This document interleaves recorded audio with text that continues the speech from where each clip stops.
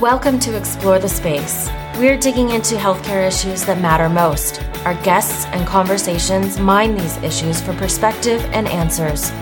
There is a gulf between healthcare and our communities. This is the place to talk about it. Now here's your host, Dr. Mark Shapiro. Welcome back to Explore the Space. There's been some interesting conversation on Twitter over the last few months with people that I like to follow, and we've been debating what do we call people who do lots of different things. And my favorite comes from some teaching that I had when I was learning all about the bone marrow when I was a medical student. And we talk about cells in the bone marrow that can do lots of different things early on, and they can shapeshift and they can determine what they want to do. But they, in that first phase, they are what is called pluripotent. They have multiple different potencies, and I love that word. And my guest today is someone who is pluripotent. She is far into her career, but yet she remains the very definition of multiple different options and multiple different potencies. We are going to discuss this all with Shawna Pandya in just a couple of seconds here. Before we get started, just want to remind everyone, please come check out the website for the podcast, www.explorethespaceshow.com. You can find me on Twitter at ETSShow. You can email me anytime, mark at explorethespaceshow.com. I love to interact with folks. Love to hear from people that are listening to the show and what you're enjoying and what we can do differently and folks you'd like to hear from. Also, please find us on all of your favorite platforms. We are on Apple Podcasts, Stitcher, Spotify, you name it. You can find Explore the Space on it. And I would just ask you, please, if you're enjoying Explore the Space or any podcast for that matter, please take a moment to subscribe to your favorite shows and definitely leave a rating and a review. As podcasts are growing, there's so many out there now. People like to do what I call window shop when they're looking for podcasts. And the way that you can help other people find the shows that you like and that are important to you is to subscribe and to leave them a rating and a review on whichever platform you like. So please take the opportunity to do so. So we are going to go on a wild ride. I have no idea where this is going to take us, but we're going to have some fun. Shawna, welcome to the show. Thank you so much for having me, Mark. And I love that description, pluripotent. I have to say, no one's ever called me that before. So I want to take it and run with it. You should absolutely do so. All right, we're going to start with some questions. I don't script my show, but as I was getting ready for this, I'm like, we're just going to do some quick hitters. All right. And this is going to kind of set the framework for people who may not have heard of you and may not know why we're calling you pluripotent. But let's set the stage. Are you ready? Yeah, I'm ready. All right. What's the fastest you've ever gone? Oh, that in a car, probably should admit this, 212 kilometers per hour. All right. How about airborne? Airborne. Oh, I love that you have to think about it. many knots, okay. I've flown at various altitudes. So that's my second question. Various amounts of pressurization. All right. So my second question, what's the highest you've ever gone? Highest to date would be just a commercial aircraft, commercial airliner. But the things I've done at various altitudes have probably been outside the norm that most people would do. And have you ever not been subject to the laws of gravity? That is correct. I have defied the confines of 1G before. That's awesome. All right. Why am I asking you these questions? Because I have a kind of Batman Bruce Wayne persona. So I am a physician, right, but I'm also a scientist astronaut candidate, I love which is a fancy way of saying I get to do some really cool things with astronautics, including testing IVA spacesuits, which is a special kind of spacesuit designed for in-flight scenarios. And I've tested them in zero-G, as well as in spacecraft mock landing scenarios. And it's been a wild ride. So you've been doing this incredible stuff, and it's too much to cover in one podcast, obviously. Your website, and we'll have links to it in the show notes, is just packed with stories and links and videos, and it's awesome. At what point were you saying, I want to pursue some things that are way out there on the sharp edge? Did it precede medical school? Were you a thrill seeker as a kid? How does that button flip? Because what you're doing for me is anathema. Like, I get scared looking at the pictures of you. What flipped that button for you to say, I want to defy gravity. I want to fly really fast. I want to drive really fast. I want to test spacesuits. How does this happen? That is a great question. I have a big smile on my face as you're asking me all these things. So it's just been a lifelong journey. I haven't found limits. The way I live my life is this seems fun. Let's try it. And hey, I'm still here, so let's do the next thing. And I'm still here, so let's do the next thing. I take calculated risks. Okay, fair enough. So there's some element of risk calculation, identification, mitigation, which we can talk about. But can I share my story of risk mitigation while doing an extreme activity? Yeah, for So when I finished high school, my best friend Dave and I, and he's a fan of the podcast, so he's going to know exactly what we're talking about, we decided to go skydiving. And the night before, Dave totally psyched me out to the point where I could not sleep. Mark, what if we die? Mark, what if our chutes don't open? Mark, should we not do this? This isn't a very good idea. So we get there and we get all suited and booted and we do all this stuff. And it's a tandem jump, so it's not like a lot of training or anything. Basically, have to watch a video. And I'm like I'm vagal. I'm not feeling great, but I'm going to do this. And we get all clipped on, and I meet the guy who I'm going to jump with, and he's wearing flip-flops, which to me was a bad prognostic sign. And so I asked him, with Dave standing there, when do we get our helmets? And he just looked at me and he said, buddy, if our chutes don't open, a helmet is not going to help us. Oh, God. I still get like queasy thinking about that moment. Well, it's not wrong, to be fair. No, it's not, but oh my God. But at least you were thinking about this before you went up, because my skydiving story begins when I went for my solo accelerated freefall skydiving license, and I realized all of these things and how dangerous it could be right when I was standing at the aircraft door, hanging out of the airplane at 14,000 feet. It was like, oh, hey, I'm not afraid of heights, but I'm afraid of jumping from heights. And that's kind of when I came to that realization. But it's a tough place to have that thought. We did the one, I got to try to find the screen grab to go with this, but we did the one where somebody jumped with us with the video camera on his helmet. And this is way before GoPro or anything. And I'm in the thing and I'm yelling and screaming and thumbs up and cheering and we're all super excited. And then he swings out and looks back into the door when I'm standing there. And I don't look good. Let's just leave it at that. I do not look good at all. And then we jump. But you lived to tell the tale. I did. So let's talk a little bit about this idea of limits though, because clearly I love the idea of the sort of milieu of thoughts, right? Of stepping out of the comfort zone, of stepping into tension, of stepping into things that make you nervous, of pushing limits. And I don't say them as platitudes. They are meaningful to me because they're things that I'm not always very good at.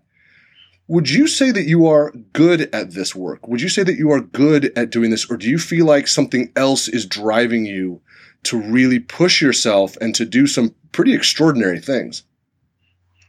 I love what I do. Yeah. There's no question about that. And every excursion, every training course, every experiment that I do, someone once asked me how it feels, and I said, you can't be wearing a spacesuit and not have the biggest grin on your face.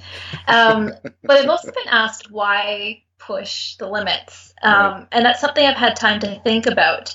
And there's two answers that come to mind. So the first answer is it's like pushing the limits. It's like materials stress testing in engineering. Why do we stress materials? It's to find the breaking point. So why do we want to do that? Because we have two options out of that point. We can define that limit as the upper limit of how far we want to go and say, I don't want to go any further. Or we can reinforce the material and push even further the next time and make the material stronger. And I think character is a lot like that, in that by pushing our own limits, we test our own character, we define our limits, or we say, hey, that was pretty cool and I can push the limits further next time. So that's my first answer. My second answer is, how do we know what else is unknown and what else is out there to be discovered if we don't push the boundaries? And I'll give you an example. I did an analog expedition. So analog expedition means that we did an analog environment is basically an analog for a space environment. So we were at the Mars Desert Research Station in Utah in the desert last year. And basically it's real life on fake Mars. There is a simulated Mars habitat there, and you're locked in a tin can with your crew for 2 weeks. One of my favorite parts, hands down, about that expedition is we would go on EVAs, or extravehicular activities, every day, and we would don our simulated spacesuits, we would go on our rovers, and we would just cover kilometers, miles on foot, in our spacesuits. And I was paired with another Canadian, and Canadians have a reputation for just being climbers and hiking, and just, if there's something to climb, they'll climb it. And the question, coming back to limits, is why push the limits? Why climb that thing that's really steep and silty and not very climbable? Because if we didn't dare to climb them, we wouldn't know what views lay to be seen at the top of those summits. We wouldn't see what paths we could follow after that. And it's just the perfect metaphor for pushing limits in life. Like, why explore this aspect of science? Why take on this expedition? So you can see what comes next and discover even more, and push your boundaries of knowledge and experience even further. I'm getting like all fired up hearing you talk about it like that, because it's so amazing, that perspective that you give, and it really works, because it is that idea of you crest a hill and you look out into the great valley beyond, right? That's the opening scene of so many movies, where, you know, the lonely climber gets to the top and looks out, and there's the valley that they've sought their whole life. And I just love the way you put that. Do you have to pace yourself? Are you able to maintain a tempo around the clock? Like, are you doing stuff all the time? Do you have to stop and take breaks, both for mental and physical rest? What is the rhythm at which you're able to push yourself in these extreme environments? I would say it's the same as the pace at which I operate on a daily basis. And so I'm just going to throw some physics at you here. The way I run my life is like Newton's laws of motion. Like, if I am at rest, I will stay at rest. And it's not a very comfortable place for me to be, and it's not a place I like to operate at. But when I'm in motion, I just like to keep the momentum going. I love having to-do lists and having things to check off. And when I'm getting on a roll and getting things done, whether it's related to space or medicine or fitness, like, I just love plugging through those lists and getting what I want to do done. So there is that. But I will say there is value in learning to limit yourself. And there was something that my 9th grade teacher once said to me, and I did everything in French immersion growing up. So she said, il faut apprendre à vous limiter. And that's just a French way of saying you have to learn to limit yourself. And so there is value in having the discipline to hold yourself back at times, because it means that you're just raring to go the next time. So, for example, I love the gym. I love my 2-hour workouts. But on the days when I say, okay, you know, I've had an amazing workout, but I'm just going to specifically skip this muscle set. I'm going to specifically skip the leg workout today. It makes me feel unsatisfied and makes me just anxious to get back to the gym the next time, because I want to push even further, because I've been limited before. And so, for example, sometimes when I'm going and I'm getting a lot done, sometimes I will purposely limit myself, saying, oh, hey, it's midnight now, I should probably go to bed, because there's that itch that needs to be scratched, that feeling of unsatisfaction, that, oh my gosh, I'm in the middle of something, I'm so close to being done, I want to get it done, but that means I'm just that much more motivated to get it done, whether it's the next time I get back to the gym, or it's when I wake up in the morning. It's like being in a fight and being 3 points down. You just want to fight that much more for what you're going after when you learn to limit yourself. It's funny that you mentioned fights, because you're an accomplished martial artist. And on your website, as I was kind of learning about you several months ago when we first connected online and getting ready to think about, okay, what are we going to talk about and what things interest me, we're going to just dip into your photo archive a little bit here. And there's a picture of you. You're the fighter in red. So you have the red helmet, the red boots, the red gloves, and you are putting a boot on somebody. It looks like just this enormous roundhouse kick right to the side of the head. Is that part of the same thrill seeking? Not because you want to hurt somebody, but that thrill of competition, that thrill of martial arts, of close combat, is that same driver of what happens if I get hit? What happens if I hit? How does that sort of fit in? Because for me, martial arts and close combat is way out of my comfort zone. That's a great question. So for context, I'm a second degree black belt in Taekwondo, and I dabble in Muay Thai as well. And I've gone to Thailand numerous times to just train in Muay Thai fight camps. And so I've been in my share of fights. It's funny because when you start out, when you're a young color belt, it is just about being the most aggressive, and it's about throwing punches and kicks.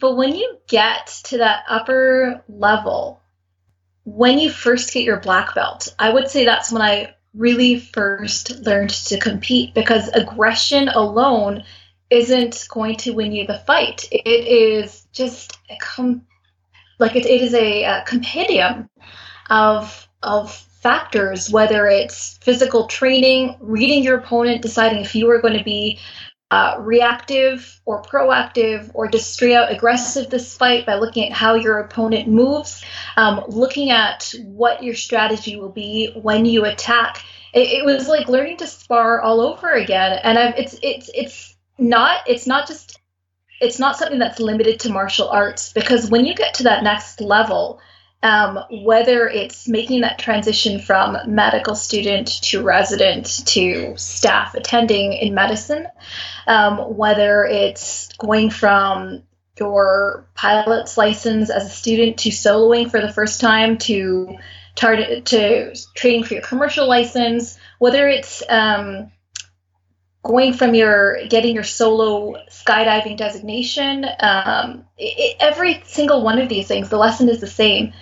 You have to learn the basics first, and then once you get that fundamental knowledge, that's when the game begins. That's when the strategy begins. That's when the multitude of factors to handle, whether it's in a fight or managing multiple patients as a staff doctor, that's when it all comes to a head. And so coming back to your original question, it is, it's not just about thrill seeking. It's about strategy and the intellectual mastery as well. So we're putting together kind of an interesting puzzle here, where on the one hand, you're doing these extraordinary pursuits because you want to, as you put it, get to the top of that hill and look out and be able to see what's next. We're building in fundamentals of aggression plus strategy equals something, or maybe even aggression plus strategy plus tenacity, patience, timing, all of that equals something. And then all of the skill set that goes into being a physician. When we put all of this together and taking that sort of strategic high view, and I'll be honest, it's been interesting for me to try to elucidate this before we spoke.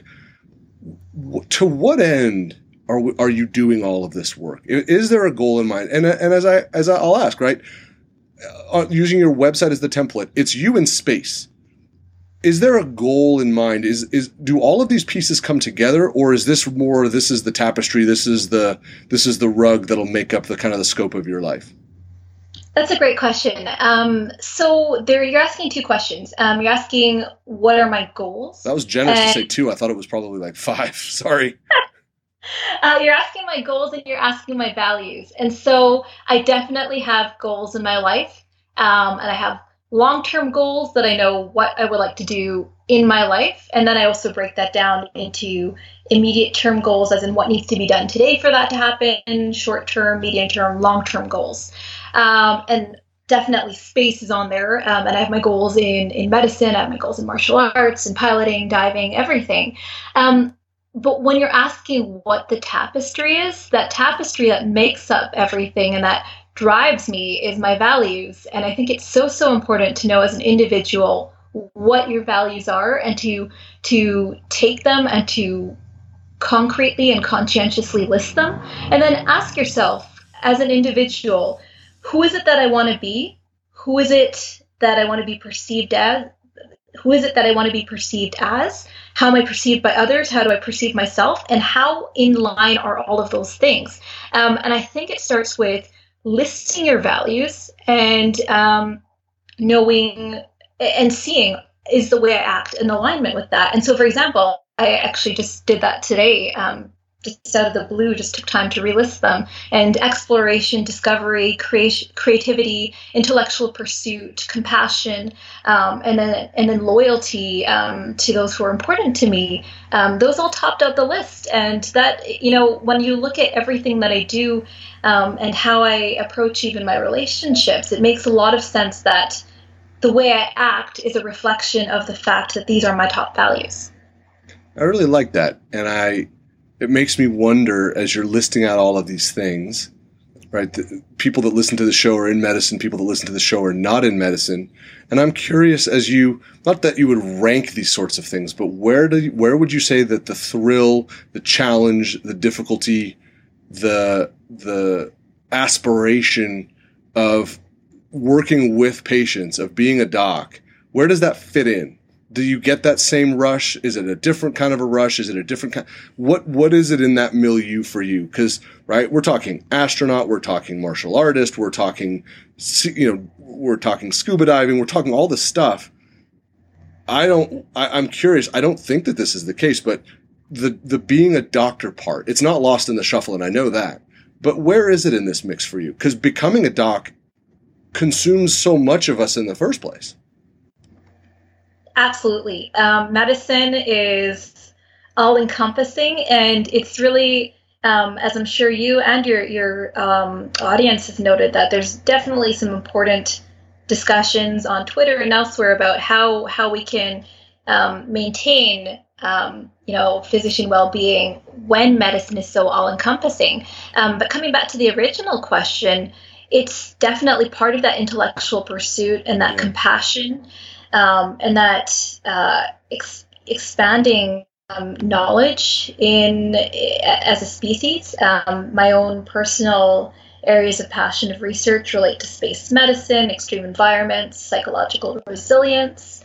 So those definitely very much come into play in medicine. And then also coming back to the earlier question of, what is the link between martial arts and piloting and medicine? And it's at a higher level. When you take down one wall or when you clear one hurdle, you see the next. And, managing the intellectual dance or the intellectual juggle of knowing the academic aspect, looking at how it fits into the context of your patient, knowing what motivates your patient and how that may affect their compliance. It's very much in line with all of my other pursuits. So I want to go back to looking at the gallery again. Can we do that? I have another one that I need to ask you about. It's a forward-facing one. It's not hard to find. Okay, you'll know what it is when I describe it. It looks like you're in a cockpit. You don't have a helmet on. You're wearing regular sunglasses. You're clearly airborne because I can see clouds in the background of the picture. I can't tell if you're smiling or grimacing. What is happening in this picture? Oh, is this the one that I have my flight suit on and my nname badge? And yeah, I know which one you're talking about. But you're covered up with 6-inch wide, gigantic restraints. It's a reinforced, cabin of some variety. It's on your about page and it's bonkers. I know which one you're talking about. So this was at our Project Possum ground school. Okay. So this comes back to the citizen scientist astronautics part, which also forms a very large part of my life.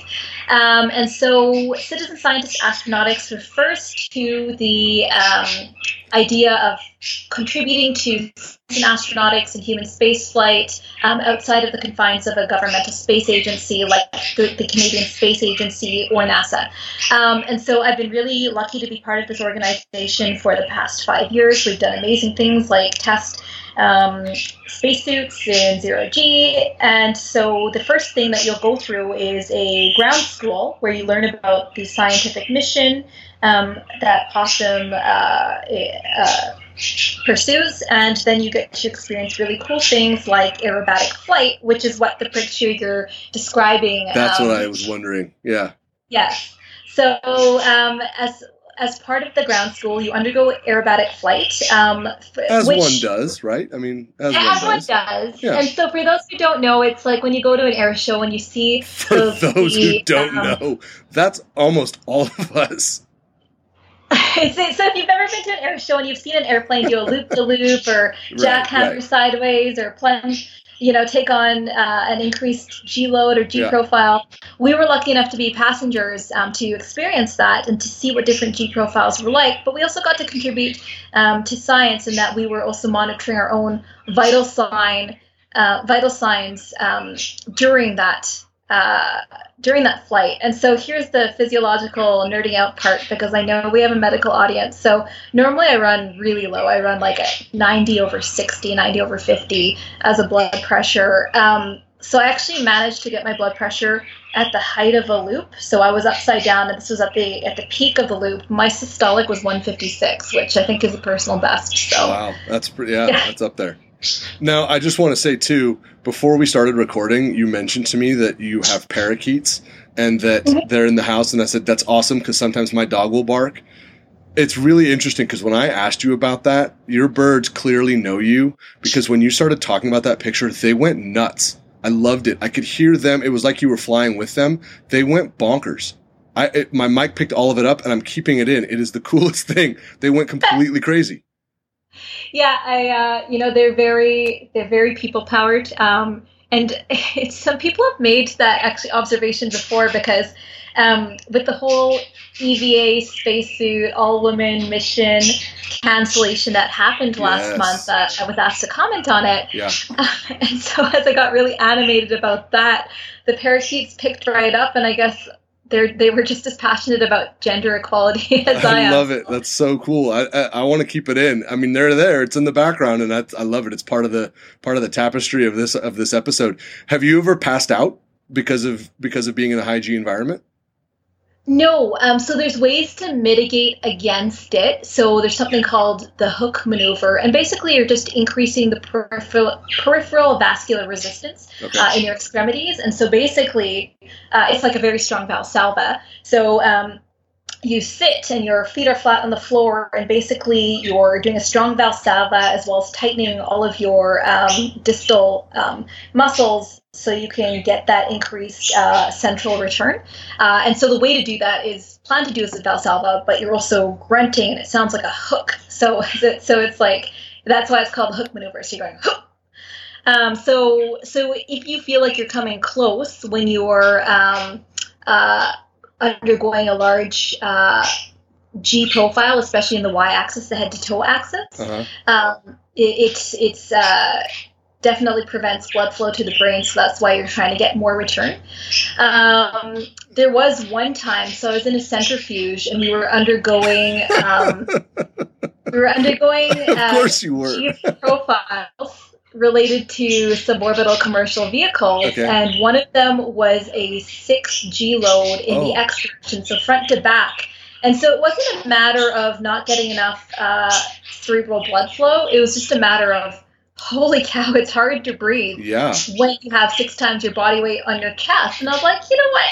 If I just pass out, I pass out. It won't last that long. So I was just like, I'm not going to breathe through this. And then, they're monitoring you through video and through biosensors. And they come on in overhead, and they're like, Shauna, you should probably start breathing now. I was like, well, I guess if you insist. But oh my gosh, it can become pretty hard. And so there's techniques as well. There's pursed-lip breathing to increase to make it easier to move your chest and to get to that oxygenation into your lungs.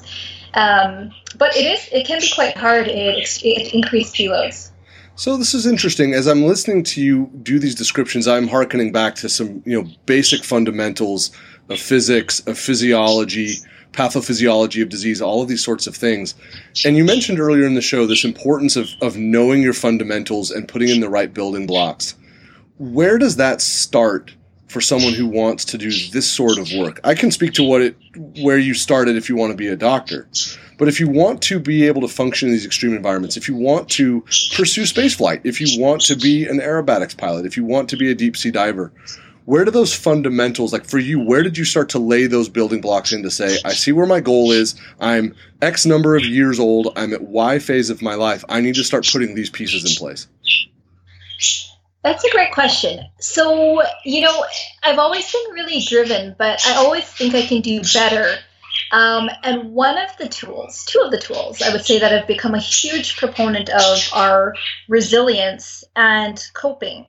And so there's actually a lot of research around this. And resilience is not an innate concept. And so starting with the basic definition, resilience is the ability to persist despite hardship or stress or adversity. And you can be doing very well in your life, but even that can be stressful. So having the fortitude to continue, that's what resilience is. And it's not like, oh, this person has it and this person doesn't. The research actually shows that there are 5 key components that make up resilience, and that these can be taught. And those 5 key components are positive self-talk, having a positive social support circle, breaking things down, mental rehearsal, and impulse control.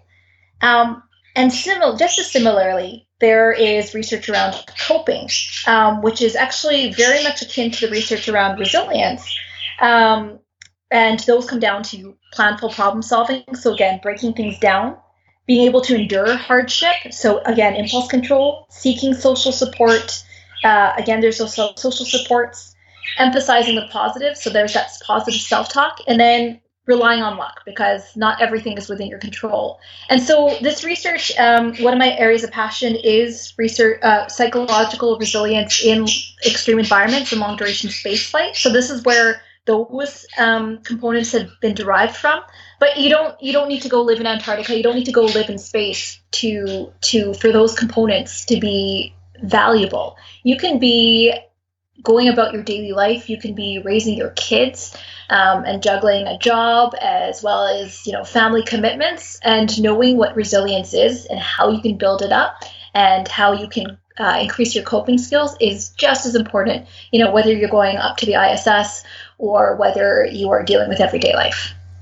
So this is fascinating, because when you said resilience and you said that it's something that we can build to and something that we need to have to function, I agree with you 100%. This subject comes up a lot with regards to physicians interacting with the current healthcare environment and the ways in which we deal with the negative stressors and the things that are driving physicians to want to leave the field, that drive physician burnout, that drive lack of productivity, that drive people to consider suicide. So some really, really grave and difficult things. And when people bring up the concept of let's increase physician resilience to mitigate those things, I push back hard. I don't like that. I'm very resilient. I'm tough. I've gotten through a lot of different things in my life. I don't need to be more resilient. I need the system to change so that myself and my teammates, who are just as tough and resilient as I am, can continue to function. But that's not what you're talking about. How do we split resilience up so that when you say it, I don't get that immediate conflation of screw that, I don't need more of that, I'm fine, to see there's some real genius in what you're talking about, and that everyone should think about and should nurture and should try to build just like any muscle?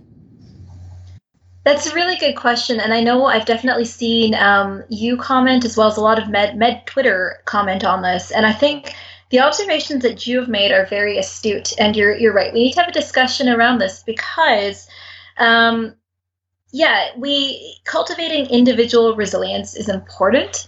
But when I think someone phrased it on Twitter as saying, why are we putting the blame on physicians who are burnt out, and why aren't we asking why the system is one that constantly burns people out? So there's 2 questions there. Right. And it's kind of like the analogy in medicine, you can be a diagnostician, or you can take the epidemiological preventative health approach and say, okay, instead of treating the people in the village who are dying of cholera, why not go to the water source and look at the stream where the contamination is? Right. So like for example, right, when we think about resilience, it's almost like there's resilience subset A and resilience subset B. Resilience subset A is going to be the Dr. Shauna Pandya one. I want more of that one. That's the one that I want to learn how to keep growing and to keep building and to make part of my lifelong journey. I really want that. And hearing you speak about it and lots of other people who I've been really fortunate to speak to who have that, I want that. And I want my family to have it. And I want my friends and my teammates to have it because it's good. It's the right work. But then resilience subset B is that noxious one. It's that one that blame shifts, that says the way you feel is your fault, toughen up. And that's the one that I have a problem with. Absolutely. And so this is the second part of the discussion that we need to have. And the way I've definitely started to think about my own actions and how I approach it. Because unfortunately, there is a lot of malignancy in medicine, and a lot of it is self-generated. And so the personal approach that I've adopted is, how can I make it better? And it's not always it's not always a comfortable conversation, but it's one that needs to be had because, and I know you've talked about this on your podcast before. I know you had a really great series of discussions with Dave Burke about culture. And the ultimate line is that if we are to be viewed as leaders, then we have to realize that workplace culture is a hall of mirrors, and it is a reflection of not just what we choose to teach and preach, but it's also what we accept. So if we see colleagues who are doing things or saying things that are adversarial or contrary to what we want to see in our culture, and we're not doing anything about it, it is a reflection on ourselves. And the onus is on each one of us to help contribute to build that culture, not take the blame for the culture, but also make that shift to say, you know what, I don't accept this. I don't accept this level of blame or this competition of I've gone this many days and this many hours of sleep. But we also need to ask ourselves, how can we make it better? And then also take steps to enact those wishes that we have as leaders. It'll be fun to have you back because, we don't have the 3 hours that we need to tease this out because you've been in both of those things. You mentioned the conversations that I've been fortunate to have with Dave Burke, and they're amazing. And, he's very open about the culture that he came up in at Top Gun and as a fighter pilot and then as flying the most advanced fighter jets on the planet. The culture was one of accountability and learning from mistakes and being open and transparent because anything less is dangerous. In medicine, we have work to do to get to that place, and you've walked both of those paths. When you're going up into a 6G environment in a centrifuge, it would be unsafe and reckless if people weren't communicating properly and didn't have an open and transparent culture. Someone's going to die. In medicine, we need to look at it in the same way, and there is real work to be done. It'll be interesting, I think, also for you in your journey of doing your public speaking, and obviously the book that you're going to write someday. All of those things. Those two roads in parallel, I'll be very interested to see how you press them closer and closer together. Yeah, I would be happy to talk about this at length as well, because I'm sure we could have some really good discussions around it. Definitely, there's so many lessons learned from space, from flying, from skydiving, from martial arts, from medicine, and I think really important discussions to have down the road as well. I want to ask, as we're kind of getting close to wrapping up here, when I first looked at your website, I grew up during the era when spacecraft were going up. I've been to mission control in Houston, Texas when I was a medical student. I remember watching the Challenger explode like that. It's been part of my life and my life's tapestry, and I love it. If you were to characterize this, and you can be as honest as you like, do you think that there's a chance that one day you're going to get to go to space? Oh, absolutely. Everything I do is both to get myself to be as good a candidate as possible, to be a space, an explorer, but also to help increase the body of knowledge. So absolutely. That is definitely. Oh my gosh, that is so exciting. So we'll follow along. Obviously, we'll root for you because that would be very, very special. Your website is also fantastic. It represents all of this cool stuff that you're doing, all of these adventures, and also these philosophies and ideas that you talk about. How do people find you? So you can visit me at my website, shawnapandya.com, SHAWNAPANDYA, and you can also find me on social media. I'm at Shawna Pandya on Twitter and Instagram, and Dr. Shawna Pandya on LinkedIn and Facebook. Your birds do not like the fact that we're wrapping up. One of them just yelled at me, I think. Oh, there'll be more. We'll come back. Tell them that we'll be back. We'll explore the space. We'll come back. We'll do this again. I promise. Great. Thank you so much for having me. This was a total blast. I really appreciate you taking the time. I love that your birds were in the room. The next time we record, we want more parakeets. I want them to chime in. They'll have to do another cameo. It was just, it's one of the things I love about podcasting. We get to shape this environment for 30 or 45 minutes. And when these things happen, whether it's birds flying outside or my dog barks or your parakeets, like that's part of your life. It's part of who you are. I'm delighted that they're part of the show. This was extraordinary. Your trajectory, your adventures are so amazing. Cannot wait to talk about them some more. Thank you so much for sharing with us. Yeah, thank you so much, Mark. I really enjoyed being on the show. Thank you for listening to Explore the Space. Visit us on our website, explorethespaceshow.com, and please subscribe to our podcast on iTunes. Follow us on Twitter at ETS Show, and you can email Dr. Shapiro by writing to Mark at explorethespaceshow.com.